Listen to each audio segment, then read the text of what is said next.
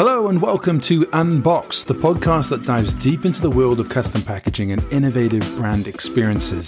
In each episode, we'll be exploring the latest trends, innovations, and best practices in the design and packing industry, and then taking a look at how they can help businesses like yours to create memorable and impactful brand experiences. I'm your host, Sam Johnston. Let's get started.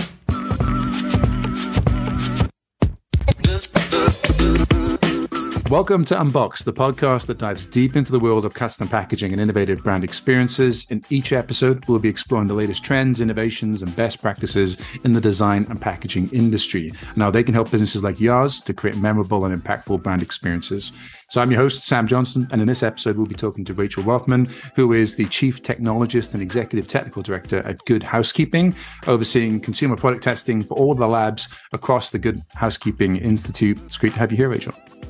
Thank you. Thank you for having me. Amazing. Well, we're going to get some gold out of this interview. I know we're going to go through the standard kind of 5 questions that everyone gets asked here so the listeners can skip and get to the parts of gold that they want to get out of this. But we'll go straight to the first one here, which is initially, what inspired you to get into your career and how did you get your start? It was a lucky stumbling, I'll say. My family background is consumer electronic distribution. So kind of dinner fodder for us was always talking about the latest and greatest SKUs for predominantly appliances and consumer tech. I had a very legitimate Sega Genesis collection of probably, 450 games by the time I was like 8 years old. Nice. So just growing up around product, it's a joke, but it's true. My first CES was in the womb. My family had a booth at CES since, well before I was born. I had a high aptitude for mathematics, anything quantifiable when I was younger, eventually led me into things that were science, physics-based stuff. I really wanted to be a civil engineer. I loved architectural drawing. I think as an engineer, you walk into a room and you just see it differently. Yep. And so I saw it for the beautiful design, but also the structuring of it all. And civil engineering was kind of a natural path for me. They dissolved that program my freshman year. So I was in the engineering school. I knew I wanted to stay there. I knew I had aptitude there. I knew I had passion there. I had no idea what exactly I wanted to do. So I wound up going with the broadest engineering discipline that was physics-based, which was mechanical engineering. I saw a host of different people going into all sorts of amazing careers from it. And I knew it would give me a really solid foundation for whatever I was going to do after that. And then I luckily kind of landed in the sphere that I was in. I had a brief stint in PR and I was working with Sony Pictures. And I was like, ooh, engineering is easier than working with celebrity. And then an advisor of mine said, hey, have you heard about the Good Housekeeping Institute? They are the product testing arm for the brand. I think you'd be great for it. They're looking for a consumer electronics tester. And I was like, what do you mean? I get paid to do all the things I love doing. This is fantastic. Amazing. And so long and short, that's how I ended up there at a job I never knew even existed. What a story. Wow. What was that transition like going from the kind of PR world suddenly into this new testing facility? Jarring, exciting, exhilarating. I think like many young women, you kind of always have this attitude of maybe I'm not the best for the job. Maybe I'm not going to know all the things that I'm supposed to know. In retrospect, 15 plus years later, I can look back and say I was the best hire for this job. There was no person that was better suited for this job based on my education experience and my family background. But I didn't have the confidence then. And so, I kind of took the gamble. I remember interviewing and being like, there's no way I got this job. And I got the call and I was like, oh, I got the job. Okay. Amazing. And then I kind of pulled up my sleeves and each day was a new day and each day was a new learning. And I had a wonderful team in support, but I had the passion and I had the background that they were looking for and I learned on the job. Good on you. Yeah, learning fast. That's always a hard skill to learn, but even just how to learn is a real good asset. Awesome. Yeah. Well, a lot of our listeners, they may be product brands. They may be people that are aspirational, that are thinking about launching a product, or there may be someone just in a corporate setting that's looking for a different perspective. And a lot of the conversation going on in the market right now is around like building customer loyalty. How do you retain customers? How do you get bigger basket value, so on and so forth. So the next question is really relevant to that, which is, how does custom packaging and or product brand experiences, so the experience the customer has with that brand, contribute to creating a loyal customer base? I think the packaging is first and foremost what a consumer is going to see. If they're on shelf, that's what they're going to see, and or once they purchase it, it's the physical manifestation of it. I look at it as like it is holistically with the product. The product cannot exist without the packaging of what it's in. The packaging is going to serve, a lot of different functions. Obviously, it has to, if it's being shipped, which many of these are, it has to safely transport it. It has to be able to withstand all the different conditions it's going to go in. But then the product and packaging can serve as materials for you, marketing materials for you. So consumers are becoming more savvy and they're looking at it. They're looking at the ingredients. They're looking at the certifications on there. And it also just speaks to who you are. What are the fonts? What are the colors? What is the style that you're using? Mm-hmm. Consumers are going to gravitate to something that aesthetically they like, and that also they're going to be able to find the information they want on it. So I think that it's kind of that first touch point that a lot of consumers are going to have with tangibly having something from your brand, and it speaks volumes about it to the consumer. So that would be kind of the first touch point, I think, for a lot of people with the brand and something that they can hold on to. Definitely. And I think a lot of early founders are so passionate about their product. They fully understand the use case and the pain that it's solving in the market. Sometimes getting that message across effectively within the packaging it's something that's missing. So really great advice. And with all of the experience that you've had across the organization you've been working with for a good amount of time, is there any strategies or is there any kind of steps that you've seen businesses go through to correct this and improve it? Yeah, I think it is a continuous iteration of improvement across industries. And the area that I'm most excited about now is in terms of sustainability. Yeah. So how do you create something that is mindful of the resource that it's using, but still also effective in delivering what it's going to? So I think, for brands, it's not just thinking through and differentiate by my look and my feel, all these things, but you also have to have an effective packaging, primary, secondary, et cetera, that's going to actually deliver appropriate functionality. To a consumer, you need to work well, or they're not going to use it again. So above all else, and that's something that I think is really incredibly important to never lose sight of, deliver the core functionality of what you're doing. That should never be sacrificed for anything. And then on top of it, again, so the area that I'm most excited by in terms of sustainability, depending upon the industry, that could be the materials, that could be, efficiency in terms of transport, that could be other innovative elements to it. But don't ever do that at the sacrifice of the product doing what it's supposed to do. That's great advice. Well, what are some of the biggest challenges or roadblocks that you've seen businesses face when it comes to productizing, branding, and creating brand experiences? And how have some of those challenges been overcome? I think one of the biggest challenges is the, unfortunately, lack of consumer education across kind of all of the different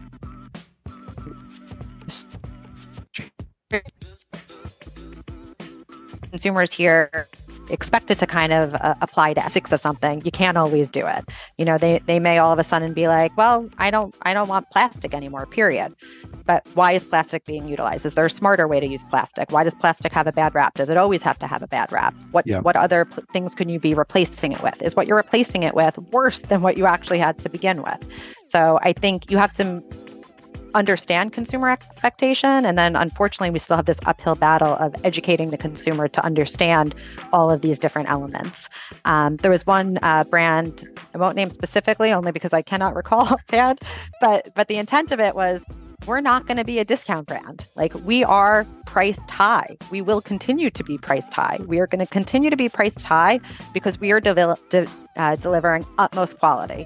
You will never have your quality sacrifice for this. So I think by being intentional with their branding and marketing around it, they were able to still deliver what they wanted to without having to, trim any of the fat or cut any corners to deliver something other than what they felt was the best possible product. Yeah.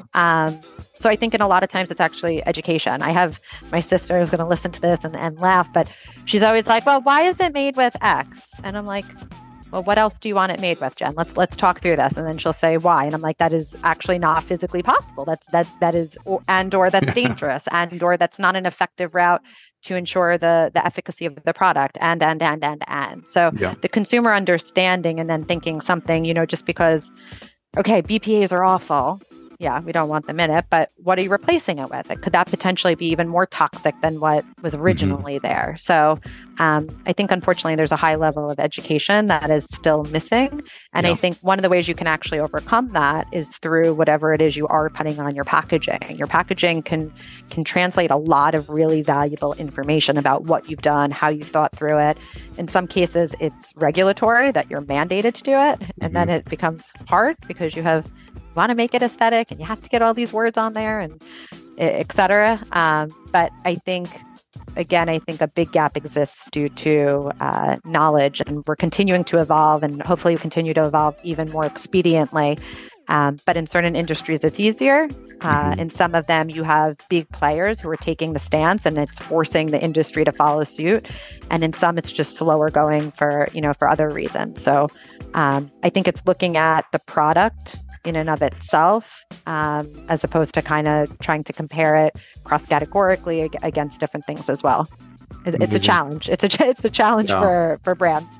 It's a fun place to play. Yeah, you got to get it right. But is there any organizations or brands that you've seen doing it right that are kind of aspirational that maybe some of our listeners could go and take a look at, where they're meeting the kind of brand consumer expectation really well? Yeah. I think one thing that's incredibly important is that it has to be true to your DNA.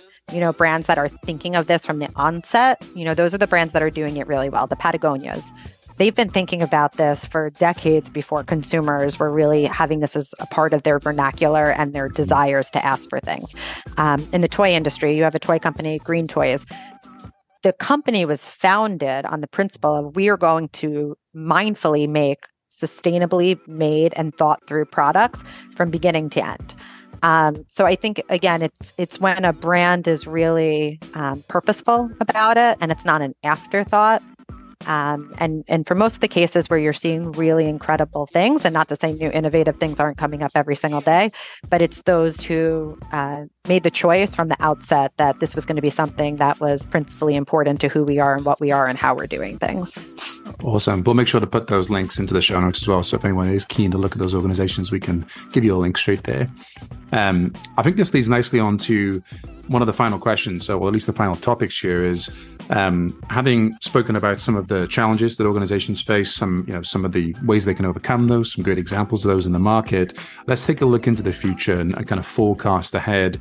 What do you see changing with the future of packaging, customer brand experiences, maybe over the next 5 to 10 years? What do you see changing, and what could businesses be doing today to stay ahead of that curve? I think we're starting to see a lot of it. I mean, technology is going to continue to accelerate at an exponential rate. We know this. This is factual. But small things like you put a QR code on it and all of a sudden you can unlock a myriad of information after the fact. So you can start with some basic things about, what are the materials? What did we use it for? About the product, et cetera. But you can layer in videos later. You can layer in audio. You can layer in podcasts. You can layer in whatever you want after the fact. So I think the packaging is going to be a conduit to be able to provide, them with something tangible, and utilize that point for providing even more information and unlocking more. So that's something that I think is incredibly important, whatever the touch point is. So right now, QR codes are kind of, a la mode. Great. Utilize that, because a consumer can easily then use that to get more information, and you can continue to grow that. I'm really liking when the packaging is part of the product in and of itself. So I have kids. I have 3 kids, and they love unboxing. So they're part of the generation that just like lives and breathes in that space. But then when the unboxing can then be utilized as a parent, I'm like, yay. So now the box is, reused for, we made one of them into a spaceship. Yes, awesome. But it was mindfully done. So the brand had made little places for us to be able to do it with it. So it made a great little project for us to use it with. There's another company that I really love in the toy industry, Clixo, and they purposefully say, we don't want you to just restore your product in here, but their packaging is so delightful. I use it for all sorts of things around the household. Nice. So it's now been repurposed, and it's 100% recyclable, all these wonderful things. So it is sustainably made, but I'm reusing it because it was well designed, it was well constructed, and now I'm using it. I literally have it I switched desks. I apologize. I keep it on my work desk, and it has all my pens in it, and one has notebooks, and it's cute and clever. So I think multifunctionality is important. Minimalism is important. The materials obviously matter. And then again, you continue to see people lead the way. So even just in terms of the inks that are being used, you're now seeing more, soy-based inks. In terms of the plastics, we can use plant-based plastics, all these different elements. So I think as we become more mindful and we're able to make better material choices, as we're able to layer that into some of the other elements I made, but basically, how can you make it more effective? How can you utilize that for more? I think is incredibly important. Amazing. Well, there's a lot of gold that came out of that answer there, and I'm sure the listeners are frantically jotting down some notes there on those bullet points of things that people should be looking for. With all of the experience that you've had, in particular at Good Housekeeping, all these different products that are coming through the labs there, is there anything else that you would want to offer people as advice? Let's say that this is somebody who has an idea, is just starting to get some concepts down on paper before they go and get a prototype made. Is there anything at this early stage people should be concerned with? One of the things that I often come back to is solve a problem consumers know that they have. So if you're out there and you think you're going to reinvent an entire thing and, explain to people why they need it, you've lost them already. You can't have to explain to them why they need the product.